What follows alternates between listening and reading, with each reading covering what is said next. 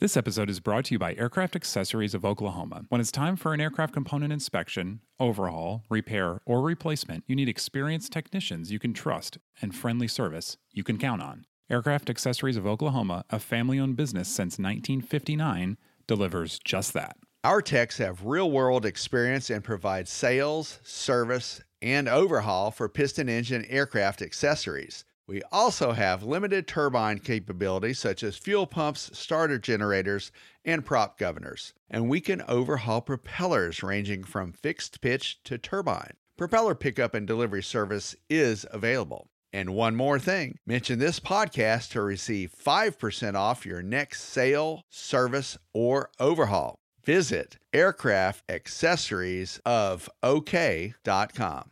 This episode is brought to you by Genesis Aerosystems, a Moog company and leading provider of autopilots for rotor and fixed-wing aircraft. The Genesis S-Tech 3100 digital autopilot provides increased safety, decreased pilot workload, and is approved for over 200 makes and models. To learn more about the S-Tech 3100, visit genesis-aerosystems.com. That's genesis-aerosystems.com. I looked over my right shoulder to the back of the plane where all the electronic equipment was, and dang, I looked back there and there was a great big open flame on top of their equipment. Welcome to another edition of There I Was, a podcast where we put you in the cockpit with pilots in interesting situations and we learn how they flew out of them. I'm your host, Richard McSpadden. Today's guest is Greg Soder, a pilot out of Utah. Greg is a longtime general aviation pilot who started flying when he was barely 20 years old. He learned in a Cherokee 140, and from there stepped up to recreational flying, business flying. He became a CFI at the request of his local flight school, and from there went on to earn his commercial certificate. He's a CFII, MEI. He's got over 3,000 hours, all of it in general aviation flying, in a variety of aircraft. Pipers, Cessnas, Light Twins, a Cirrus, Bonanzas, a King Air. He's truly a general aviation pilot. I'm delighted to have him with us here today. Greg, welcome to the There I Was podcast. Thank you, Richard. It's a delight to be with you. I appreciate the request. I do want to warn our listeners that this particular incident does involve a fatality, and so we may deal with some sensitive subjects as we go on, so please be aware of that. Do you mind, Greg, sharing with us the events of those days in that 172 and tell us what happened? I'd be happy to. Thanks, Richard. A couple of years ago, in the spring of the year, I had been invited by a local high-tech company here in Utah to fly for them. They manufacture very sophisticated radar gear that has to be tested from the air. And they owned a couple of older, well-experienced, well-seasoned 172s, and basically what they have their pilots do is they had taken all the back seat equipment out the seats and so forth and stacked their gear in the back seat area, back seat and luggage area, and they would periodically have pilots go up and fly test tracks to test their radar, which had to be tested from the air. Typically, they'd have a pilot, left seat, of course, and one of their engineers, most typically a non-pilot, in the right seat, and we would go up and fly track after track after track. These were pretty challenging tracks. You have to keep the position of the airplane within dozens of feet, so that was a little bit challenging, but beyond that, they were just absolutely mindless. Well, one morning in June, gorgeous late June morning, I had been asked to go out and do one of these flights for them, so got out to the airport, pre-flighted both planes since I didn't know which of the two I was going to be flying while I was waiting for the engineer and crew to get there, and we ended up flying one of the planes, got all the equipment on the plane and hooked up and tested, ready to go, fueled the plane to full fuel, and got off the ground and headed down to a little place in the nearby mountains. Utah is generally a fairly mountainous area, and we were assigned to go down probably, 50, 60 miles away from the Spanish Fork Airport where we departed, and to fly these tracks. You mentioned these tracks are very specific profiles in terms of altitudes and headings and perhaps airspeeds even, and your whole job is to fly these as precisely as you can so that they can measure the accuracy of the radar on board. Is that what you're doing? That is exactly true. Drove me nuts. I mean, I'm a reasonably good pilot, but I had not been used to maintaining headings and position and so forth within dozens of feet. But they've got pretty sophisticated GPS gear there to show you where you need to be. And yes, so very, very precise track. Got it. Interesting. Okay. We had been flying first just north-south tracks and then orbiting circular tracks. We'd been flying for, nearly 2 hours, and the engineer in the right seat said, "Greg, we've got smoke in the cockpit." And that certainly caught my attention. I looked down between my legs, and sure enough, there was smoke wafting up under the seat between my feet and his feet. Now, I'm thinking through a 172, and down on the floor of a typical 172, there's nothing there that would create an electrical fire. There's no real wires that run underneath there, to my knowledge. Is that correct? That is correct. And let me add to that, my first action that I remember taking was I reached over, and of course in a 172, going the speed we were going, you can open the windows easily enough, and it was a gorgeous summer day. So I opened my window on the left side and reached over and opened his window, and I also opened the little soup can vent. I call it the Campbell soup vent. Up at the wing root on my side, and that did a very effective job of evacuating the smoke. And so that was the first thing, and I don't remember a time during this whole incident when smoke accumulated enough to create any visibility problems inside the cockpit. And now, at that time, were you able to discern, was it electrical smoke? Was it engine-related smoke? The difference between engine-related is usually black smoke, electrical is typically lighter-colored smoke. Any of that going through your mind? Were you able to isolate what the smoke was and where it was coming from? Absolutely. As soon as I had the venting issue dealt with, that took me probably a second, 2 seconds, something like that. I looked over my right shoulder to the back of the airplane because there was nothing coming up around the firewall. But I looked over my right shoulder to the back of the plane where all the electronic equipment was, and dang, I looked back there, and there was a great big open flame on top of their equipment. Wow. You could see you could actually see the flame. Oh, it was probably 6 to 8 inches high and maybe 3 to 4 inches in diameter, just burning away like a little campfire.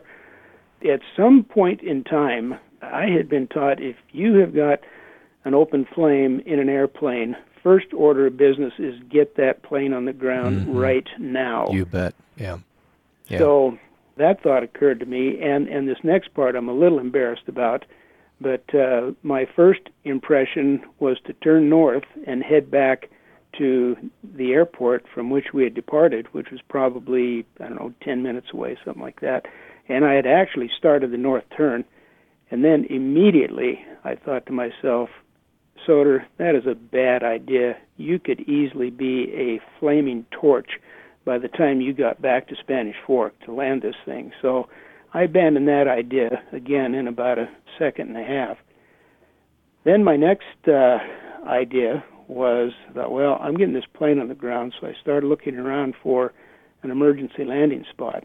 A couple of factors entered into that. We were in some pretty significant foothills. I won't call them mountains. Back here, a mountain to us is 10 or 12,000 feet high, but these were pretty significant foothills. And as I looked around to find an emergency landing spot, I didn't see anything that I thought was appropriate. Looked left, looked right, nah, nothing there. Of course, I still had power, no problem there. But because I couldn't spot a place that I thought was suitable, we had a two-lane highway immediately below us. It was Highway 89. And I had also always been taught that off-road are better options than on-road because, A, traffic, of course, and B, possible power lines. Well, I'd never had this experience, never had the choice or opportunity to decide, well, do I land on the road or do I land somewhere else? But given that there were no obvious places elsewhere, I decided, well, 89 it is. That's where I'm going, and I'll take my chances. In retrospect, I went back down to that spot. I've been at that site on several occasions since and have looked around and stood there and looked and said, well, Greg, you could have landed there or you could have landed over there. could have landed here or there, and that's Monday morning quarterbacking, I guess. But in retrospect, there probably were some places I could have landed. It might have done some pretty serious damage to the plane, but not nearly as serious as what turned out to be the case. Yeah, the great difference being you came back when you were at 0 knots and 1G and all the hindsight available to you without the stress of being airborne and an open fire in your airplane. So a little different situation to assess all the factors that were in front of you in such a short period of time. Thank you, Richard. That was very generous of you. Well, I do think it's a hallmark of aviation. One of the things that we've seen time and time again on this podcast is people like yourself come in, and regardless of how well they handled it and the situation ended up, they'll go back and say, what I could have done and what I should have done. And I think that's so admirable and such a powerful part of aviation that no matter how well we do or how we fly, we always go back and debrief ourselves to perfection. And I think it's one of the reasons why we've just continued to progress and become safer and safer in general aviation is that's a big part of our culture. Well, I agree. And going back to being in the air with this open flame in the cockpit, after I decided that I was going to land on 89, I decided, well, I'm going to do a quick little Mayday broadcast here. So I quickly dialed up 121.5 and did a Mayday call announcing our N number, the location, the fact that we had a fire on board, and that I was intending to do an emergency landing. It was extremely comforting to have some Southwest pilot respond immediately to my Mayday call. I don't know who that guy was, but he's a brother, and I love him, and I'll thank him forever for making that response. And as I recall, he said he would notify Center or notify ATC. So as soon as that was over, I decided, okay, I'm done with radio. It's time to fly this airplane. I'm guessing that I was probably at about 1,500 AGL at that point in time. When you first noticed the flame, or? Probably, I think I was at 2,000 when I first noticed the flame. Okay. And by the time I had discovered what was going on, started my turn that I aborted and made the Mayday call. And this is a guess. I wish I had better memory of the details of this, but I'm thinking I was at about 1,500, and assuming I would have descended at maybe 500 feet a minute, that gave me 3 minutes to deal with this whole situation. Mm-hmm. That in one sense, that's a long time. Now, did you go through an emergency descent profile at this point, or were you most comfortable just flying through your normal parameters and getting the airplane down as fast as you can? Talk us through what was going through your mind there in terms of speed versus airplane control and your descent. I wish, Richard, that I could give you a definitive answer on that, because from about that point, I have a fairly specific memory of making the Mayday call, and from that point forward, the only memory that I have of this whole incident are probably a half a dozen of very brief little snaps that probably lasted, half a second, second and a half, something like that. I have one that sort of addresses the question that you just asked me. I'm kind of a checklist guy. I've got some buddies that tease the daylights out of me about, being tied to a checklist in a 172. But that's the way I learned, and I still have that habit. One of my beliefs is that I probably went through a checklist. Knowing me, I probably went through a checklist, and given that I had 3 minutes to do it, how complicated is a checklist in a 172? Not very. Mm-hmm. The other thing that backs that up is that one of my next memories, this just little snap memory, is of my right hand with my finger on the flap lever. And the NTSB folks told me later that the flaps were fully extended when they examined the accident scene. And so that tells me, A, I'm happy that I probably was dealing with the checklist, and B, I'm happy I got the flaps down. But did I go studiously through the checklist? I don't know. Can't tell you. But you most likely deployed those flaps to enable you to put as much drag as you could on the airplane, get down quickly, and then eventually get as slow as you could for this road landing. If I'm going to land anywhere other than a 3,000, 4,000, 5,000 foot runway, I'm going to want to land at a pretty controlled airspeed so I can minimize the length of that rollout. And were you over the road at this point, or you were flying yourself to the road? When I decided that I was going to land on the road, my initial thought, I have a pretty specific memory of this, I thought, well, I'm going to descend, I'm headed north, so I'm going to land, there's a nice straight spot down there, I'm going to land on this road south to north, just basically do a descent and straight onto the road. But then I realized, no, Greg, you got too much altitude here to do that, and you don't want to waste this nice straight spot that I had seen. So I decided I would fly a right-hand pattern, and I was essentially on downwind. I'd go downwind base and land final on the road, and I thought, well, that's going to work out well, and I think that a pattern landing, if I have the time to do it, is probably a better idea than a straight in with this, big, hairy monster forward slip going on. Yeah. Meanwhile, is the fire beginning to grow, and is there heat generated in the cockpit? Are you smelling electrical smoke? To paint that picture for us. I wish I knew. I still don't know for certain, and this is embarrassing, but I still don't know for certain whether or not we had a fire extinguisher in that airplane. I would like to think that I told Gerald, the fellow, the engineer in the right seat, to deal with the fire. I'm dealing with the airplane. You deal with that.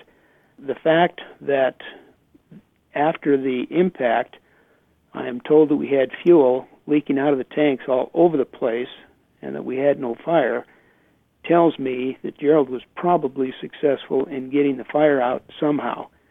Or maybe it snuffed itself out on impact. I don't know, but in answer to your question, was I feeling heat? Was the fire growing, etc.? I don't have a clue. That's not part of what I can retrieve on my mental hard drive. Yeah, you were focused on flying the airplane and getting down. So there you are. You're in your right pattern over the road, and pick it up from there. What happened then?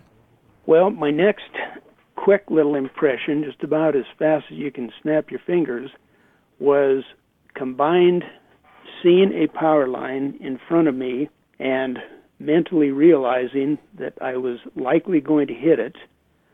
And then as a part of that memory, I remember the sound of the impact. And it was like, this impact sound was an interesting thing. You know how when you take a Pepsi can, you've emptied the Pepsi can and you kind of twist it and crushed it. The sound of the impact was like 500 Pepsi cans being crushed simultaneously, this great big whoomp. That was my next memory. And that's the impact of the electrical wire or the ground? No, that was the impact of our plane hitting the ground. The wire, when you saw it, were you on base or were you on a sort of a straight into final at that point? I was on a very short final. A power line is, 60 feet in the ground, right. Or 60 feet in the air, something like that. And I saw the wire going immediately in front of me perpendicularly.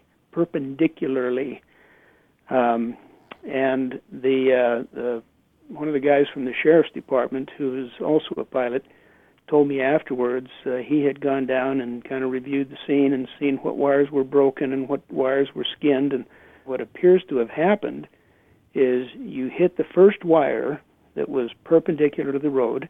Then the point of impact wasn't for about 100 yards down the road. He said, I think what happened is that you were bobbling, trying to get the airplane back into control, and you must have had some success with that because you made it another 100 yards down the road. But then there was another power line on the right-hand side that was running parallel to the road, and the right wing apparently hit that, and that's what flipped me into the ground because there was damage on that particular power line. So I really hit two lines. The first one, knocked me all skiwampus, and I was trying to get the plane settled down, and that put me over into the second line, which is what flipped us into the ground. Hey listeners, do you love aviation? Did you know that general aviation contributes billions to the U.S. economy every year and is a vital pipeline for military and commercial pilot force? AOPA works to ensure the vitality of the general aviation industry and supports our freedom to fly. Join us and become a member now at AOPA.org. You'll become part of a worldwide community of aviation enthusiasts. We'd love to have you. Were you able to determine how you hit that first power line? Was it with your wheels, the fuselage, the wings? The nose of the plane. There were marks on the nose. Okay. So you hit that, it becomes unstable. You're trying to wrestle control of this. You hit another set off the right side, and then you impact the ground. Yeah, the second line just flipped us over, and we went into the ground almost straight nose in. Straight in, or you were kind of on your back, or pretty much straight, almost a 90-degree angle? It was fairly close to a 90-degree angle. I've got a photo of the plane. This same sheriff's officer took some photos that he gave me later, and it was not straight in absolutely up and down, but with the top, the back of the airplane, tilted a little bit towards the ground. And what happened from there? Were you knocked unconscious? My next memory, and I don't know, Richard, I don't know if this was a couple of seconds or a couple of minutes or how long it was after impact, but I have a little memory of coming conscious and saying to myself, I got a big problem here. I don't know why, but I remember thinking to myself, can I wiggle my fingers? Nope. Can I wiggle my toes? Nope. And I thought, oh, man, I can barely breathe because I was hanging upside down against the lap belt and the diagonal shoulder harness. Had both of those on, and I was hanging upside down, and I could barely breathe, and had this little thought of, man, I can't move my fingers, can't move my toes. I am really, really uncomfortable. I can barely breathe. I need to call for help. I can't make a sound. And then that memory ends. The next one, and I don't know how much later this one is, but I remember hearing somebody crashing through the brush on towards the left, and I heard him yelling to somebody else, get the Sawzall, I've got a Sawzall in my truck. And then I blanked. That fellow, by the way, ended up finding me. This was maybe, I don't know, a month later by the time no, it was a couple of months later because I was in rehab for a couple of months. But he found me, came to my house one night, and he talked with me and my wife and said he had been driving by, saw the airplane there, stopped, got out, and he said it took him about 45 minutes to cut me out of the plane. Mm. But I have no memory of any of that. He said I was carrying on a conversation with him, but I don't remember it at all. And you shared with us earlier that your passenger did not survive the impact. Do you have any knowledge of what his injuries were? Basically, blunt head trauma. Mm-hmm. He was physically little bigger than I am, but the NTSB report indicates that, I don't know if you guys remember, but Cessna was having a seat track issue at the time, and sure enough, his the impact and his weight pulled the seat off the floor, and he just went right into the panel and hit it so hard it just killed him instantly. Yeah. So he had on seatbelt and shoulder harness, but the seat itself released, and then he impacted the dash, and that's what caused his death. Yes, and I didn't learn about that until considerably later. I don't remember if it was the next week in the hospital or sometime after that when I was in the rehab center, but because I asked, how Gerald was doing, and was told that he did not survive the accident, and I learned those details a little bit later about the blunt face trauma. What an event. So as you think back through that, Greg, what do you think about in terms of your lessons learned and your mindset as a pilot now? Number one, I'm grateful to Heavenly Father that loves me and apparently decided I needed to be doing something else in my life. So I'm grateful that I survived it. I feel terrible that I was the guy at the controls of an airplane in which a guy died. Really feel badly about that. I called his wife. I had never met her before, but that was bothersome, although fortunately that has not created mental problems for me. I've been able to deal with it okay.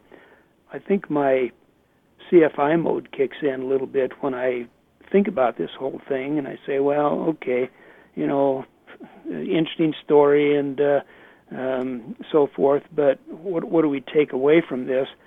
And my takeaways as a flight instructor and a pilot are, number one, I think we should take our emergency procedures practices more seriously.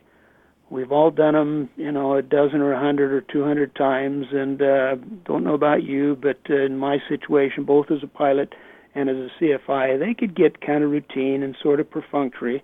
I'm saying, let's do emergency procedures. Let's do them seriously. Let's do them for real. Let's act like something serious has gone wrong, and whether or not we live is going to depend on how successfully we get that airplane on the ground and conduct our emergency drills accordingly. I think too many emergency practices are very rote and shouldn't be.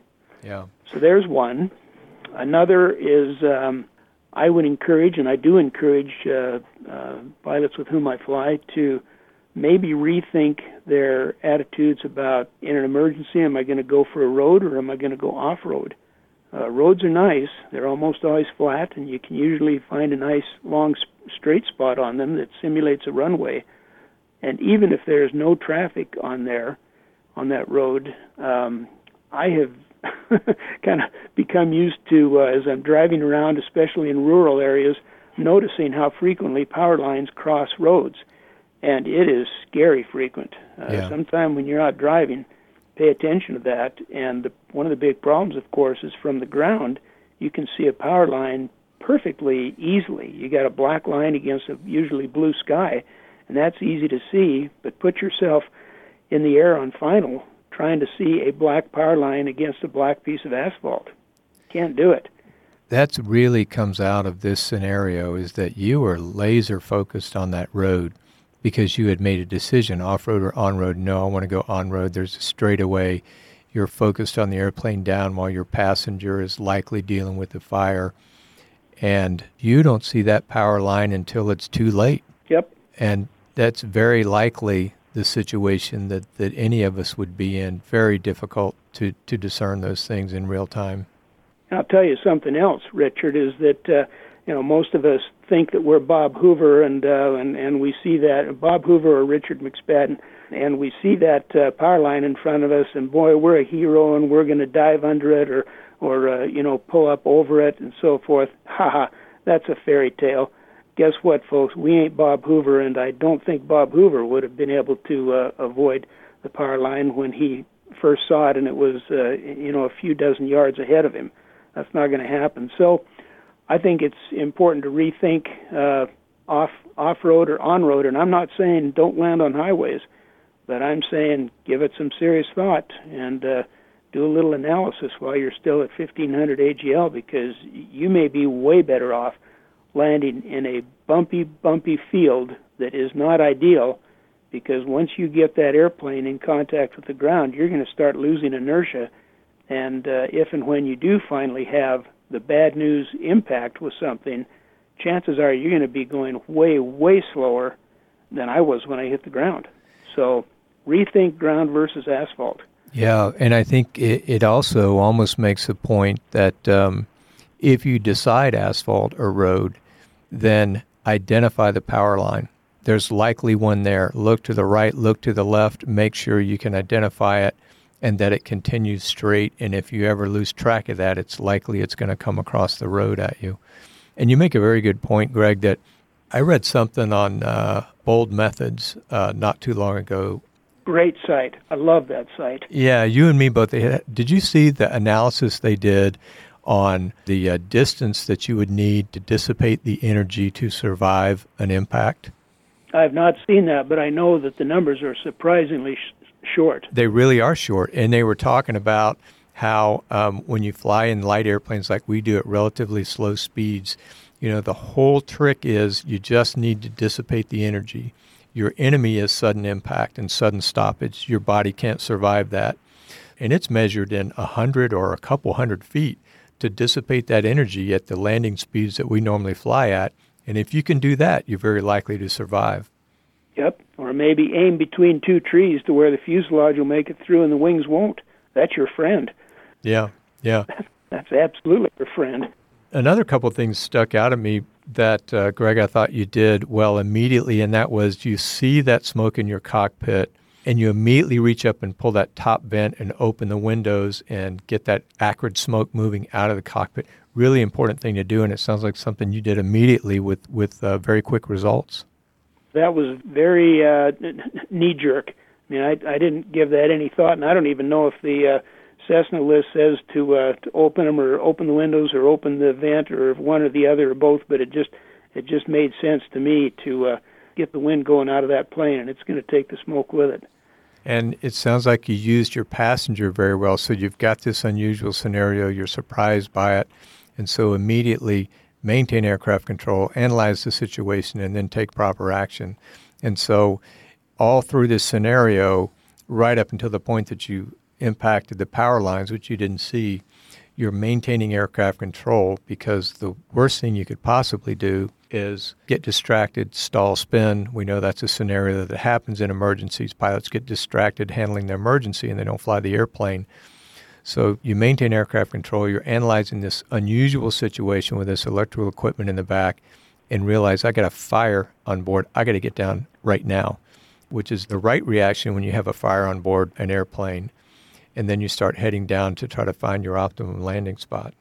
Make best use of available resources, and if that's a bright engineer, non-pilot, sitting in the right seat, he can deal with the fire as effectively as a licensed pilot can. Yeah.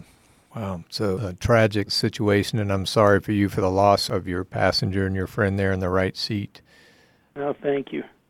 A couple of other items, if I may, that have crossed my mind is upgrade restraint systems. There are all kinds of really great aftermarket restraint systems on the market, and maybe a good 5-point harness or a 4-point harness would have spared me a smashed ankle, broken leg, decimated wrist, neck injuries, double vision, and yada, yada, yada, all of that, and may have saved his life. So maybe consider upgrading the old seat belts, particularly in older aircraft. I think that's something that aircraft owners ought to consider. Yeah, I owned a Super Cub for a while, and the first thing I did, or one of the first things, was get onto supercub.org and start communicating with smart people who'd owned them for a long time. And one of the first pieces of advice they gave me was check immediately to see if your Super Cub, if the seat belts are attached to the seat or if they're attached to the floor. Because if they're attached to the seat's going to go flying in any kind of Super Cub accident, and that's going to cause you a lot of problems. You want to get that STC mod that attaches the belts to the floor and the frame of the airplane. And so I agree with you. And, it's one of the best things you can do safety-wise in your airplane is upgrade your restraint systems. I still cringe whenever I see people flying around without shoulder harnesses in older airplanes because they're not required. That's such an easy and inexpensive fix and has tremendous safety benefits. So I agree with you on that restraint system upgrade. Absolutely. One more that I would like to mention, and again, I guess this is the CFI in me coming out, that I have tried to do much better since that accident, is better passenger briefing on the ground before you even start the engine. Because, face it, most passengers are reasonably bright people, and they can become a resource if they know what to do. So I think better passenger briefing so that you can convert that asset in the right seat, whether pilot or non-pilot, to be a better asset because you've given them some instructions. I'm frankly not a guy that gives a 10 or 15-minute passenger briefing. I don't want to make it into a classroom lecture. But my habit sort of used to be wear your seatbelts. This is how you get out of your seatbelt. This is how the door opens. No smoking. Look for other traffic. And point it out to me. And ready? Okay, let's go flying. I try to do a little better passenger briefing than that now to make that person a workable asset. I think that evidence is that Gerald was a great asset in spite of what may have been an inadequate briefing that I gave him that morning. But turn your existing assets into better assets by giving them some instruction on what to do. Yeah, I agree with you on that. No matter how limited their experience is, you can usually figure out a way that they can help you in the cockpit, whether spotting traffic under normal circumstances or, in an emergency, having them do, small and minor tasks. And it also kind of distracts them from worrying too much about the situation. I do think that passenger briefing is a balance because on the one hand, we take people up flying, we want them to enjoy it, And when we don't want to start planting seeds in their mind about things that could potentially go wrong and suddenly they go up with a lot of anxiety, I share with you that can be a beneficial thing. I also think, there's a balance there on how much you want to pre-brief them on. What do you think about that? I think you're absolutely right. Balance is the key, and don't scare the daylights out of your passengers, but don't neglect to turn them into an asset as well. And when you're dealing with an emergency, is a pretty poor time to be giving a passenger some instruction on what you want him to do. Yeah. Did they ever figure out what was the fire in the back with that equipment? Yes, they did, Richard. It was faulty wiring on that equipment and created a dead short. The dead short started some inappropriate wiring on fire. It was not fireproof wire, et cetera, If a person looks at the NTSB, there's not much in the preliminary, but the final NTSB report, man, talk about a smoking gun. And, that, I guess, pun intended on that one, but It was just bad electrical equipment back there. What year Cessna 172 were you in? I don't know. I'm guessing it was probably a early 70s model, something like that. And when was the accident? It was on June 27th, 2013. And are you still flying? Oh, come on, Richard. That's checking. Like asking a drug addict if he still likes heroin. Yes, I am. I lost my medical for a little over a year. Took me a good 6 months of that year to rehabilitate anyway, but I managed to get my medical back and went out literally days after that, got in a 182. I was by myself, and I remember the previous evening, knowing that I was going flying the next morning for the first time in over a year, I thought to myself, Greg, how are you going to feel about this tomorrow? Are you going to be scared? You're going to be nervous? So I thought, well, I don't know. But I do remember going out to the airport, pre-flighting the plane, getting in, starting up, getting a taxi clearance, and I was about halfway to the run-up area, taxiing, and I stopped the plane and did this huge double fist pump and just literally screamed, Yahoo! I'm back! And it was just such a joy to get back in the air, and I have been flying a lot since. I do a lot of Civil Air Patrol work, flying with kind of corporate flying and so forth and so on, do check rides and flight reviews, etc., and just up to my neck in it and love it. Glad to hear it. But I'm grateful that I survived. I'm sorry that Gerald didn't, but I'm surely grateful for my association with aviation, and I really appreciate what AOPA does. You've got it so wired in terms of doing the right things to help aviation, and particularly in the aspect of safety. So, Richard, thanks to you and your crew and all at AOPA for what you do. Well, thank you for that, Greg, and we're grateful to people like you that are willing to give your time. And I also note for our listeners here, you're a donor to our foundation, which helps fund everything the Air Safety Institute does, comes through donations to the foundation. So, Greg, thank you for that, and thank you for sharing your story with us today. I'm a fan. I am a fan, Richard. Carry on. A sobering edition of There I Was today. There are a few things scarier than open flame in an aircraft, and Greg does his best to deal with that situation and get the airplane down as quickly as he can. He shared some lessons learned with us that are food for thought for all of us to think through, and that's why we do these things, so we can put ourselves in these situations and think through it so that if something like that ever happens to us, it's not the first time that it's entered our mind, and we've pre-thought some reactions and some things we would do. And ideally, it helps us prepare for an event that hopefully never happens. Thanks for joining us on another edition of There I Was. Alongside our producer, Tyler Pangborn, I'm your host, Richard McSpadden. Until next time, fly safe. If you're enjoying these podcasts, hit the subscribe button and recommend us to your friends. If you can, consider a donation at aopafoundation.org. That's aopafoundation.org. There I Was is produced by the AOPA Air Safety Institute. If you'd like to hear other episodes, submit comments, or submit your own story to potentially be featured on the show, please visit airsafetyinstitute.org/thereiwas. Thanks for listening.